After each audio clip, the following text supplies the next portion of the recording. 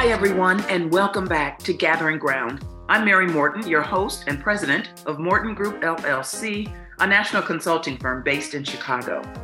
Last week's midterm elections were vital in the future of the country at the local, state, and federal levels, with many election deniers running to office and a so-called red wave, which was thankfully more of a steady trickle. The individuals voted into office will determine the movement, or lack thereof, in U.S. legislature and politics at a time when the country is more divided than ever, making this one of our most important elections in many years. Several issues brought people to the polls last week, from reproductive and abortion rights to equity and voting rights. Gerrymandering, the manipulation of the boundaries of a district or ward to favor one party or socioeconomic class, has occurred across the country since the last election. This practice has historically been used to suppress votes from certain communities, which we know has a detrimental impact on low-income communities and communities of color. At times, it can feel like taking part in the voting process feels obsolete, especially when it feels like we are choosing the best among the worst options. However, we know that race equity is all about power sharing, and those who often try to quiet our voices aim to make us believe we are powerless. The reality of democracy is that each of our voices matters. On this episode of Gathering Ground, I sat down with three phenomenal women who use their role and position as elected officials to ensure that their constituents feel the power in their voices and have space to use them to make change happen for their communities. I was joined by Illinois State Representative for the 14th District, Kelly Cassidy, Chicago Alderwoman Maria Hatton from the 49th Ward, and Minneapolis City Council President Andrea Jenkins. We talked about some of this election's hot button issues and how citizens can participate in moving the needle and making a change in their communities. Thank you all and welcome to Gathering Ground. I want to start with you, Andrea, if I might, and just tell us a little bit about how you got to the council in Minneapolis. And you're Chicago. You're from Chicago, which I love. So tell us a little bit about your background and how you got to this role. Well, as you mentioned, Mary, so I grew up in Chicago. I grew up in the 1960s, a time of political sort of power in Chicago. And, certainly Chicago has always been on the nation's mind around electoral politics, but Black nationalism was really a powerful motivator for me. When I was in first grade, I met Gwendolyn Brooks. I'm a poet. She came to my classroom as the poet laureate. When I was 14, I met a brother named Haki Madhubuti, the founder of the Institute of Positive Education. And so I've just been really, I think all throughout my life and growing up, had this sort of swirling political headset around me. I remember it as a sophomore at Lindblom High School.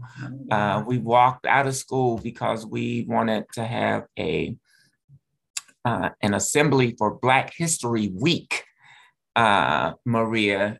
It wasn't always a month. It used to be it's just 1 week, but we wanted to have an assembly. The principal said no. We walked out of school and we got our assembly. So that was the first time that I really did some political activism. I came to Minneapolis to go to college, University of Minnesota, and then subsequently began to work for the county, Hennepin County, as a vocational counselor. So I was helping moms get back on their feet. They were receiving I was there at the transition from AFDC, Assistance to Needy Families, to TANF, which is temporary assistance to needy families. And I think that was probably the worst thing that could have happened to Black women since slavery. So I had this first-hand view of how policy impacts community. And that prompted me to want to go back to graduate school. I got a master's degree in community development. And began to realize that politics is a one part of the stool to change community, and got a job as a policy aide working for two different city council members representing the ward that I now represent, the 8th Ward. And so I knew all the players in the 8th Ward, I knew the people, I knew the issues. And in 2016, when our country sadly elected an orange TV reality star, I thought it's time for me to step into the arena. Fortunately, and this doesn't happen very often, but my former boss, cisgender white woman, had 3 terms. She probably could still be in office to this day, but she decided to step down and create space for a Black woman to run for office. And I was that Black woman, and here we are. One interesting part to that story, both my predecessors were vice presidents of the city council, as was I in my last term, but I was the one who was able to ascend to the presidency. So just a little interesting tidbit. Absolutely. Just congratulations so many times over. It's huge. We're so excited for you, proud of you, and want to just tons of support your way. Thank you. Thank you. So Kelly, why don't we share your story? How did you get here? Well, I grew up as a first generation kid in a pretty politically active family. My father used to walk us to the polling place and tell us his arrival story and remind us of the debt that we owe via him. And I joke that of the 7 of us, I'm one of 2 that aren't teachers. Everyone else became teachers. One went into the military, and here I am doing my service in a different way. I moved to Illinois, to Chicago in the early 90s, and I had the great fortune to get to work with you, Mary, at the National Organization for Women as my first big break here. And that work, that organizing training from the amazing Sue Purrington, remains my North Star to this day. It informs how I do my work. It informs how I work in coalition. And it certainly informs my tendency to take on fights that maybe others wouldn't. But I just feel really blessed to be doing this work in a place where, and in a district where they really demand that level of fight. So I'm just really blessed. And it's been 10, 11 years now? 11 years. I was just reelected to my 7th term, which feels impossible. Congratulations. I could almost cry. That's incredible, Kelly. It's hard to believe it's been that long. I mean, I remember it really is. When you first ran, and boy, when they say time moves along, it's just hard to believe. And time really does move along. Of 118, I'm going to be 19 or 20 in seniority next year. Moving on up, Kelly. That's incredible. That's incredible. Maria, tell us about your start. Why are you sitting here? And you, like Kelly, are someone I knew before you ran for office. Yeah. We had a lot of fun working with Morton Group. So I come from a nonprofit civic engagement background. And I'll say, I think of a definitive moment for me of how I ended up here was even before that. And it was just through the personal experience of the struggles faced during the housing crisis, right, of 2008. So I am originally from Columbus, Ohio, but found myself in Chicago after an AmeriCorps position, looking to get engaged and involved and knowing I wanted to be in civil service. But the housing crisis, so being in a position where I had to organize to keep my home. It was my first personal organizing experience with my 18 other households in the building, where I went from somebody, I say, like, I was in grad school, I was working full time, I was a regular voter, I read the news, I volunteered at a local nonprofit. I felt like I was a really engaged, lowercase c citizen, right? And then when the economy collapsed and when the housing market crisis happened, and my neighbors and I were left with like no money and a half finished building, and we were looking for answers, I realized how little I knew about government. So that really launched me on a path where professionally, I've spent more than a decade working with communities in Minneapolis, in St. Paul, in Jackson, Mississippi, in Baltimore, in Oakland, in Greensboro, North Carolina, in Denver, and here in Chicago, working with community groups and local government to help us understand our public budgets and design these processes so we can have local decision-making power. And that, I think, inevitably just led to public office, right? You do enough things like that, and people are like, you should run. So that's really kind of the path to how I got here. And it's in my first term, so I'm still in my first term. So I look forward to being where Andrea and Kelly are someday. All right. Thank you so much. So we have just had an extraordinary election across the country and here in Illinois and in Minneapolis. And we want to get your perspective, your reactions. Were you surprised? What are you thinking in light of what happened just a couple of days ago in terms of when we're recording this podcast? This is a couple of days after the election. We still have some results that we're waiting to come in, but what do you think? And I'm going to start with you, Maria. I'm still anxiously awaiting, right, some of the results. I have to say that I wasn't just relieved, but I think proud of Illinois and the results that we saw in Illinois, knowing how hard so many of our residents here in the 49th Ward and beyond have been working not only on this election, but of course, for so much of the legislation that we were fighting to keep, right, leading up to it. So really proud of Illinois.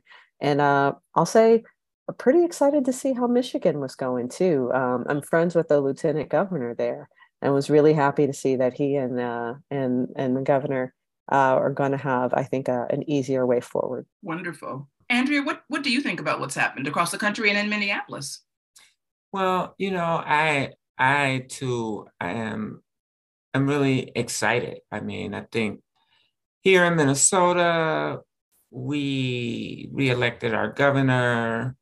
We reelected our Attorney General, Keith Ellison, who successfully prosecuted Derek Chauvin, the murderer of George Floyd.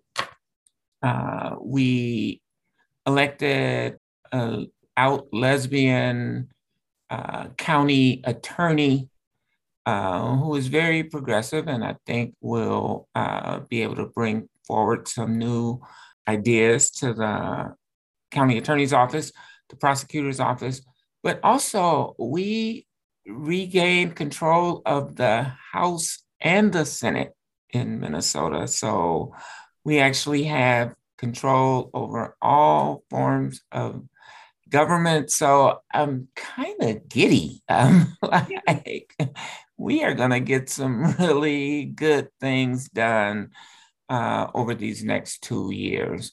Nationally, I think we did, like has been stated, much better than one could have hoped for. I think that we may be able to take control of the Senate, and we have a lot of work to do to make sure that we pull Reverend Warnock back to the Senate. But I think we can do it, particularly without the governor on the ballot. So I'm pretty optimistic about the election results from a few days ago and excited to get to work. That's right. There's lots of work to do. Kelly, what are you thinking about all? Like both Andrea and Maria, I was hearing all of the doom and gloom leading up to it, but that felt a lot more like narrative than fact. And so I was not terrified going into the election, but I was, anxious as you should be. I knew we were going to be okay in Illinois. I did not anticipate we were going to be as okay as we are, which is great. I was terrified about the state Supreme Court races. Basically, every law I've ever passed gets challenged.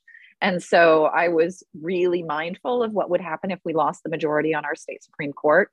And I wouldn't go to bed until I knew we had won one of them. And then lo and behold, we actually expanded our majority on the state Supreme Court. So for someone who does a lot of high impact legislation, that's a huge relief. That's like actually getting to keep your toolbox with you. And so that was big. But, looking at Colorado, looking at Arizona, looking at Georgia and other states, literally just sent out a message to get volunteers activated to work to send postcards to voters in Georgia, because, their new election law has really shortened the runway for that runoff election. It's not going to be in the second week of January like it was last time. It's going to be in the first week of December. So we've got seconds to turn around and try to get folks motivated and remind them of that this is coming. So lots of work ahead, but definitely a sense of relief. Let's talk about some of the issues and topics that all of you have been working on, and that certainly were of a critical nature in this recent election. And so we're going to start with reproductive rights, reproductive justice, abortion, which is how I actually came to my activism. I walked into Chicago Now, which Kelly referenced, and Maria, I thought that I was, I knew everything there was because I read Ms. and I read Essence Magazine. So I had it down. So I thought. You understand, right? You understand. Right, exactly. And so I was not actually out when I came to Chicago Now and got involved. The first issue I started working on was reproductive rights, which is what we were calling it at that time, as opposed to reproductive justice. Now we are in a place where we never thought we would be, with Roe v. Wade being overturned. And as we can see from the recent election, this was the number 2 issue in all the polls that I saw. This was the number 2 issue that most people were concerned about and angry about. This got people to the polls in a way that I think people, I actually was surprised by. What is your take on what happened around reproductive rights? I want to start there, and then I want to talk about some action items. So Kelly, why don't you start? I know that you have really been working on this issue for a long time. And actually, you were, I think, one of the sponsors for the 2019 Reproductive Health Act. Is that correct? Yeah, I was the lead sponsor on RHA and chief co on SB House Bill 40 before that, and on the parental notice of abortion repeal. I was co-sponsor on that, but the RHA was my baby. And this has been my life's work. I joke that I was born across state lines because the hospital in my hometown wouldn't give my mother the care she needed, and she had to cross state lines to give birth to me. And so I come by it pretty honest. So we have been working in Illinois for several years, in spite of folks telling us we were being hysterical, and our predictions of the end of Roe being some sort of fantasy.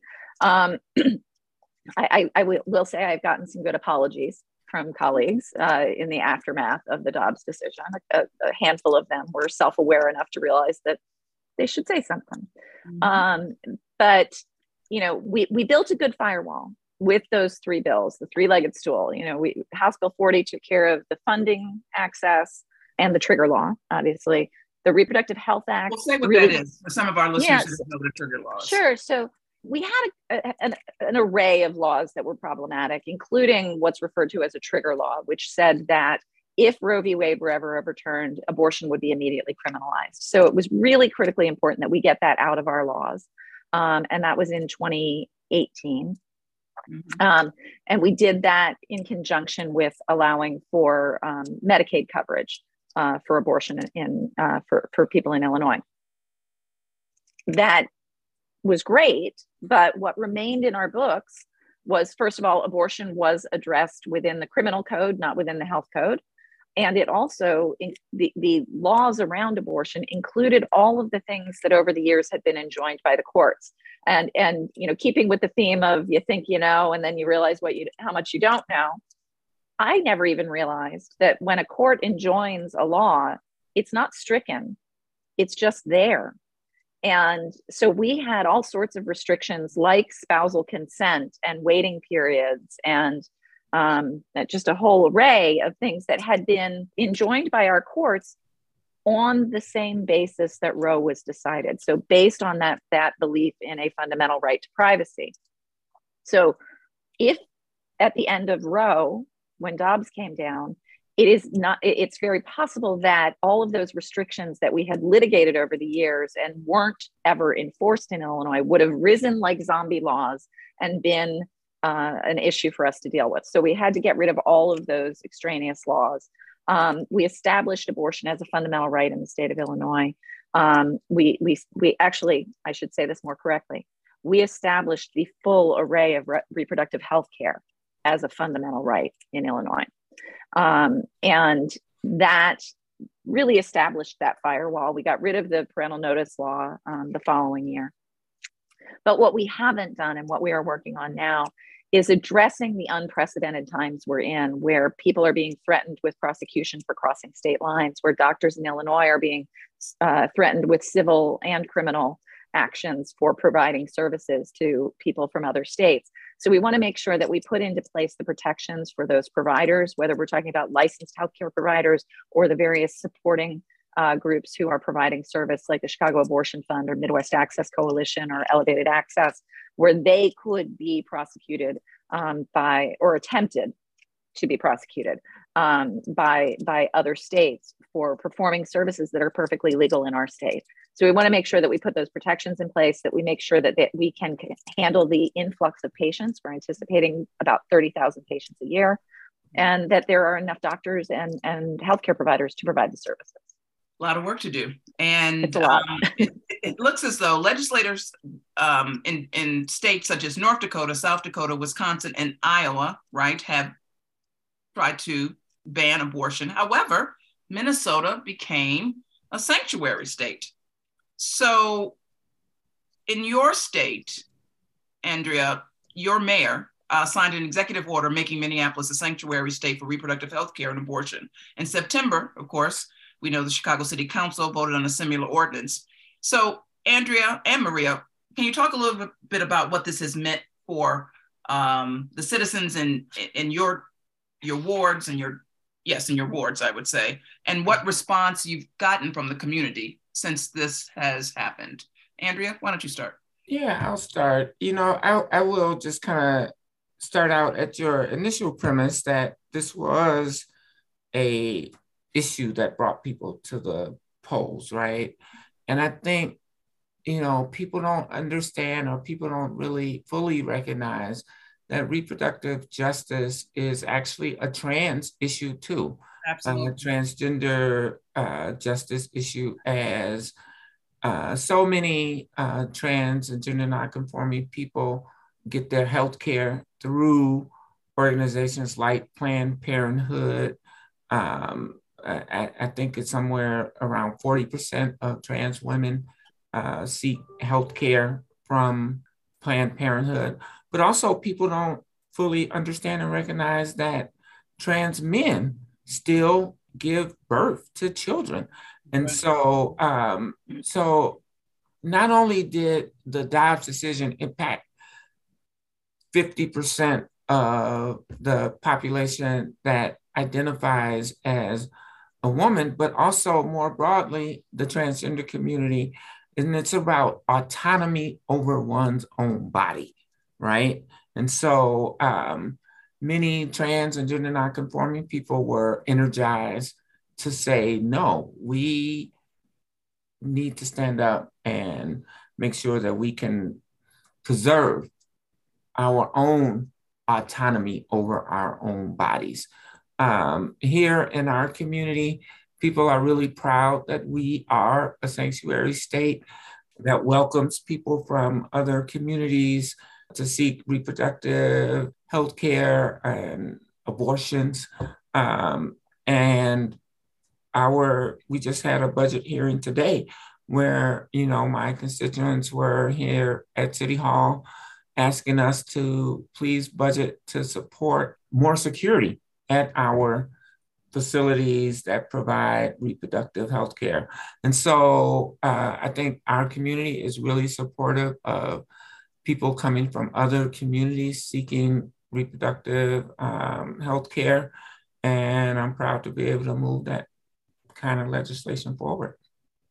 I have to say, every time I hear someone with a commercial talking about reproductive rights, reproductive justice, and talking about a woman's right to choose, I sort of like, I cringe a bit, and I'm like, do I need to write a note? Do I need to, how do we get people to start to change the language? And it's happening from folks who are, progressive, yes, quote unquote, get it. Yet you have made another commercial where you only are talking about a woman's right to choose. And certainly when we were starting in this work years ago, and I used to show up at the clinic door, as many of us did, Kelly, right before the aunties got there to put glue in the locks.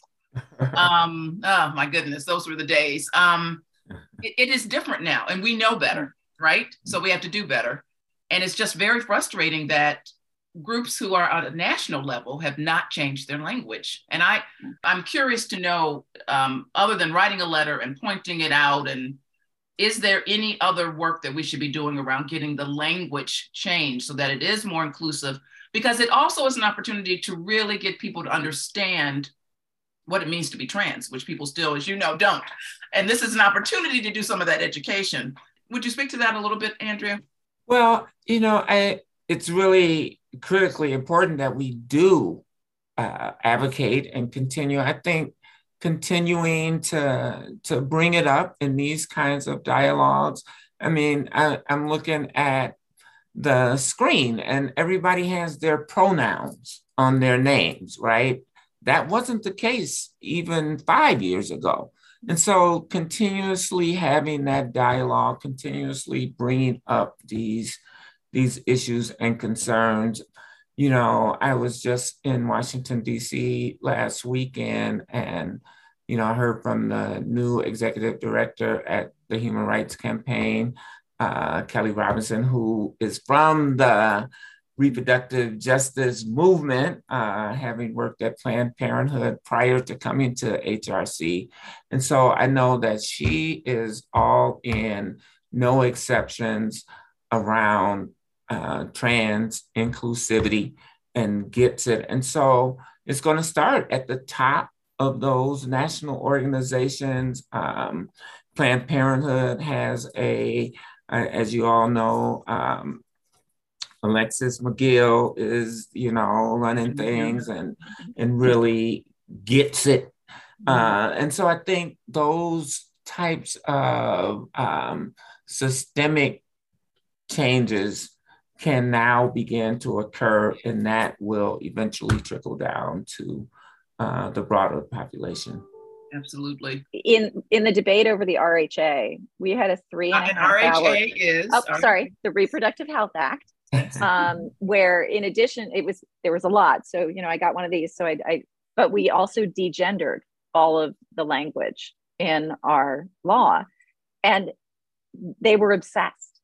There was an almost 40-minute segment of the hearing where Darren Bailey, who just lost his election for governor, asked me over and over and over again. He would read a line where it would say pregnant person or a person who can become pregnant or whatever. And why did you remove woman? And I would respond, anyone with a uterus can get pregnant. And it became this almost comical back and forth where I just sat there totally stone-faced. Anyone with a uterus can become pregnant. Anyone with a uterus can become pregnant. I was just trying to bore him into stopping at that point, but they're obsessed. Yes, absolutely. And that was in 2019, right? Mm-hmm. So that's nicely done. Maria, what are you hearing from your community with regard to reproductive rights, abortion, reproductive justice, and certainly understanding now that city council's made a move to become a sanctuary state? We are, especially being a part of the 14th district and having Rep. Cassidy as our representative, we're in a really good space where I'll say that, from the moment the Dobbs decision happened, there's a lot of mobilization. And there's just amazing things you can do when we all work in concert, right, in the same direction. And so myself, several other older people in city council, Mayor Lightfoot's team, and several nonprofit organizations, right? Chicago Abortion Fund, Midwest Access Coalition, Planned Parenthood, Illinois, and Chicago Foundation for Women and Equality, Illinois. I just got and ACLU was involved too. Yeah. Yes, and ACLU to create, using the basis of our sanctuary city ordinance that we've done for immigrants and refugees in our city, to use the base of that to create in Chicago, to create legislation for us to be a sanctuary city as well. So we worked together. First, the mayor did an executive order, and then we finalized legislation to not just protect abortion, but the full suite. As Kelly mentioned, right? This is really about broadening this and helping people understand this is just like what reproductive health rights should look like for every person, right? Like this is like basic health care. And so being able to move really quickly through a short period of time was made possible because of such great organizations and people ready to mobilize. So that was a clear indicator of this being an important issue, that people, it's not just, hey, we're willing to fight to defend it, but as we're hearing, right, and as you guys have been a part of, people have been fighting for this for years, and we're not just are we not going back, but we're fighting actively to expand, right? So it's really a proud moment, I think, for the city of Chicago working together for that effort. Wonderful. Thank you. Let's talk about another issue. The number one issue in the exit polls for the election was around inflation. And I guess my question to you is, do you think this is really coming together as a partisan issue? And what control, if any, do states have over inflation of household necessities at the local level? Can you talk a little bit about that? And I'm going to ask you, Andrea, to start us off. I'll start us off. I mean, I don't think states have that big of a role in inflation. I mean, I really think that the sort of narrative around inflation is that, it was created with Joe Biden. But we know that the pandemic, the war in Ukraine, and just quite frankly, corporate greed is the reason why we are experiencing the outrageous levels of inflation and price gouging. It's really unconscionable. If we go and look at the earnings of these corporations, they are at record levels. And every year we continuously say that corporate earnings are record level. Like there is no let up on this at all. And so the narrative that politicians have a role to play is really a misnomer, and it's really unfortunate. And it takes the onus off the real enemies to the people, in my mind. That said, what we can do is universal basic income for people. We could do universal health care for people. We could do free education for people. And that would put more dollars in people's pockets, in working families' pockets. And then we would be able to afford these prices, as well as, so I heard somebody talk about coalition building. Kelly, I'm ready to start the drive for 25. Nobody can live on $15 an hour in this country. So it's got to be the minimum wage needs to be $25 an hour. That's what governments can do. Mm-hmm. Kelly? Well, a lot of what Andrea was saying in terms of, I would argue that in some ways this isn't truly fair to define as inflation, because it is price gouging. Inflation is when things are going up out of control because the providers of goods and services can't keep up and can't make any money at the prices they're getting. This is price gouging. And I believe, quite frankly, this is an issue, you talked about it being the number one issue in the polls. What we've seen over these last few cycles, polls ain't what they used to be. And very often they are used as a message driver, not as a message predictor. And I believe that this is a great example of that, where, the other side is using their polling to create issues where they don't exist. They're creating the perception that this is something that your state or local government has control over. And Andrea made some great suggestions of things that what we can do. We at the state level suspended the gas tax. We suspended, we did some sales tax holidays. We can nibble around the edges. But until we're really doing government right, and that is taxing corporations appropriately, that is providing services and supports to the people that they need so that they're not living in poverty and having to make terrible choices every day between whether you can take the bus to work or not. All of those pieces, when we do that, that's what we can really do to get inflation under control. But I would say that in this election cycle, inflation and gas tax kind of things, those were inventions by the Republicans to try to suppress Democratic votes. And Maria, what are you hearing in your ward? Are people coming to you as though you have some control over this and you can change it and you can fix it? No, with the exception of one area, and that's rents. Right? It's rents. Yeah. Rogers Park, which is the neighborhood that takes up most of the 49th Ward, Rogers Park in Westridge, is just historically been an affordable place to live on the north side of Chicago. And while it's relatively, right, compared to the rest of the city, still an affordable place to live, I hear too many stories of people not being able to afford their rents here anymore. And it's not just the increase in rent, it's the way that housing providers have been filling in lots of little fees, right?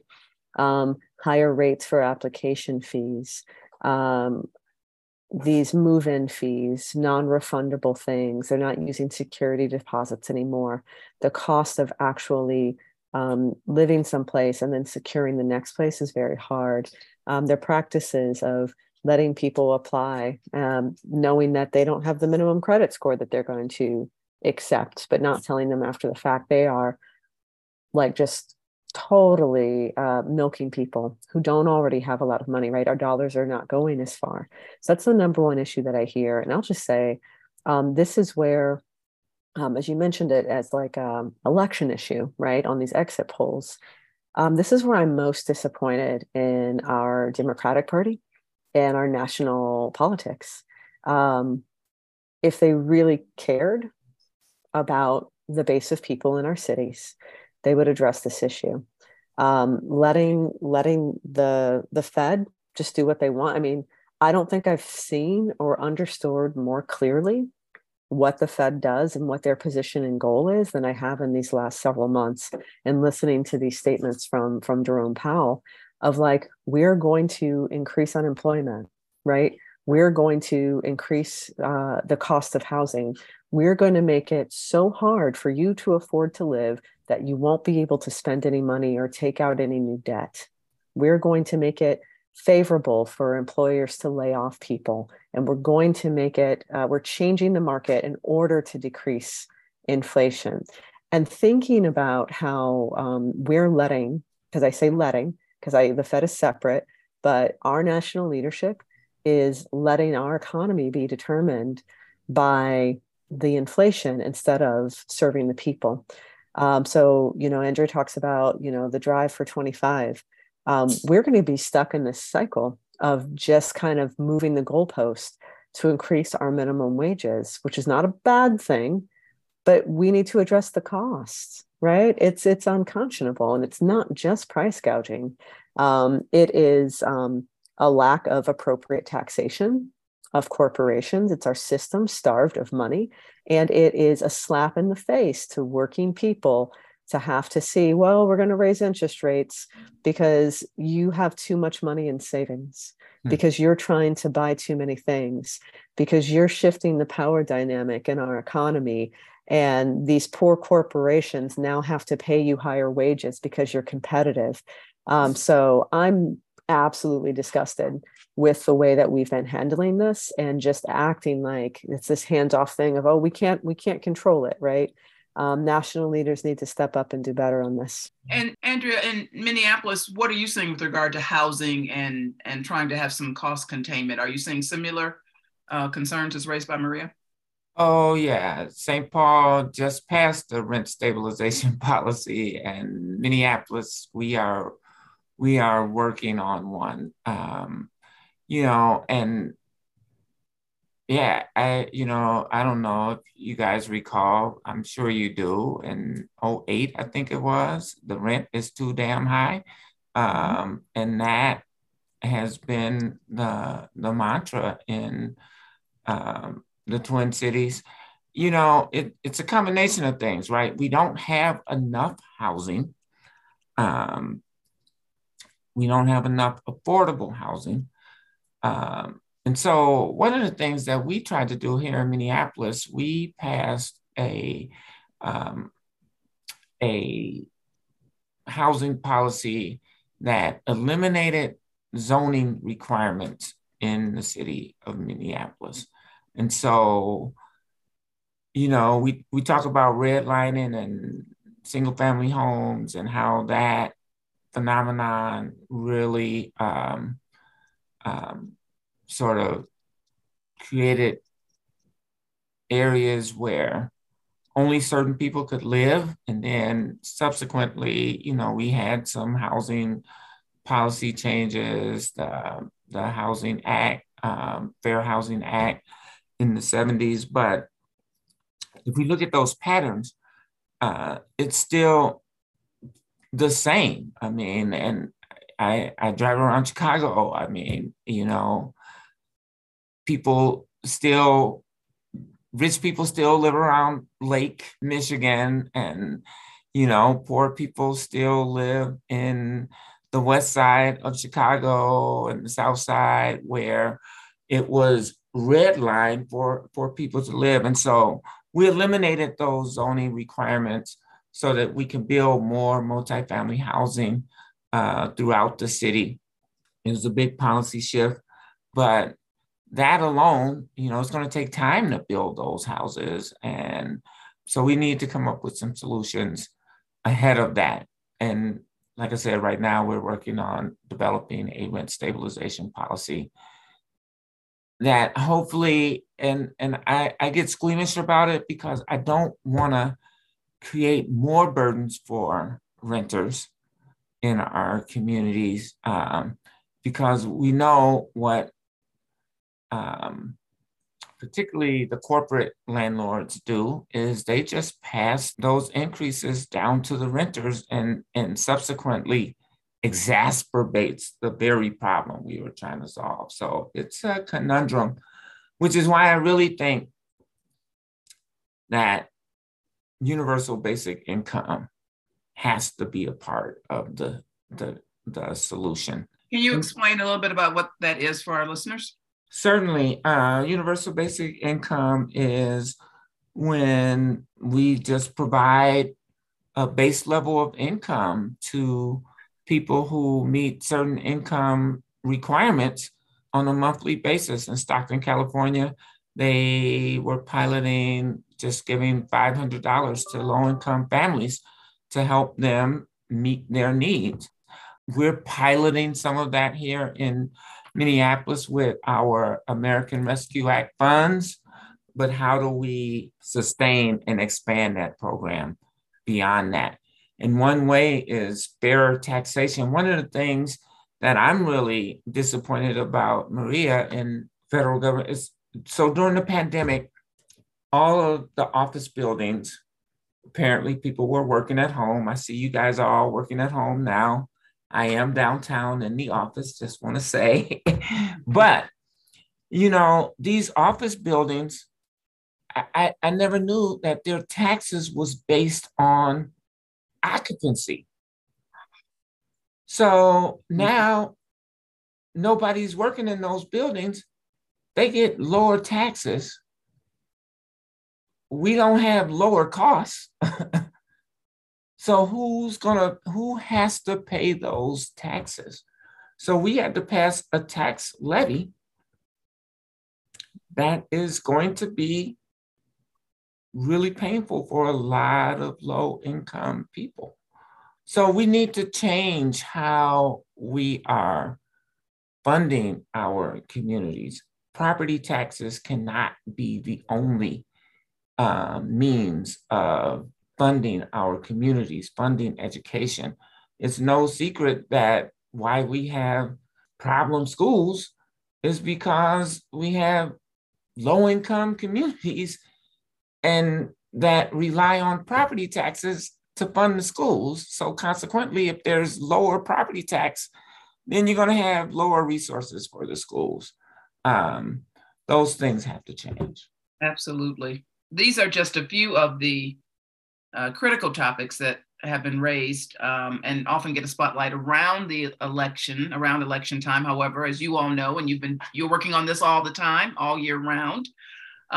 As I said, this is going to go very fast, and I want to end with just two questions. I'd love for you both to tell me, for all of you to tell me, what is one of the most fulfilling and satisfying moments in your career so far? Maria, we're going to start with you. That's a good idea because it's going to be easy for me since it's been short, right? You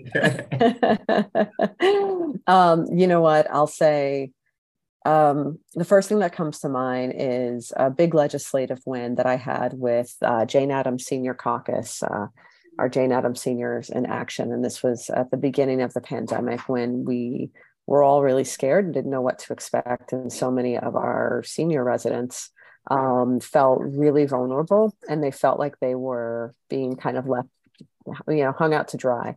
And I was able to organize with some of our community members, not just here in the ward, but around the city, for a senior safety ordinance to create some additional protections for them, more rights for how they could control who had access to their housing.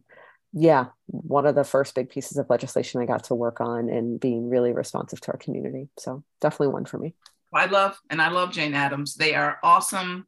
We actually placed their current ED there. So it's like, do not mess with Jane Addams. Okay.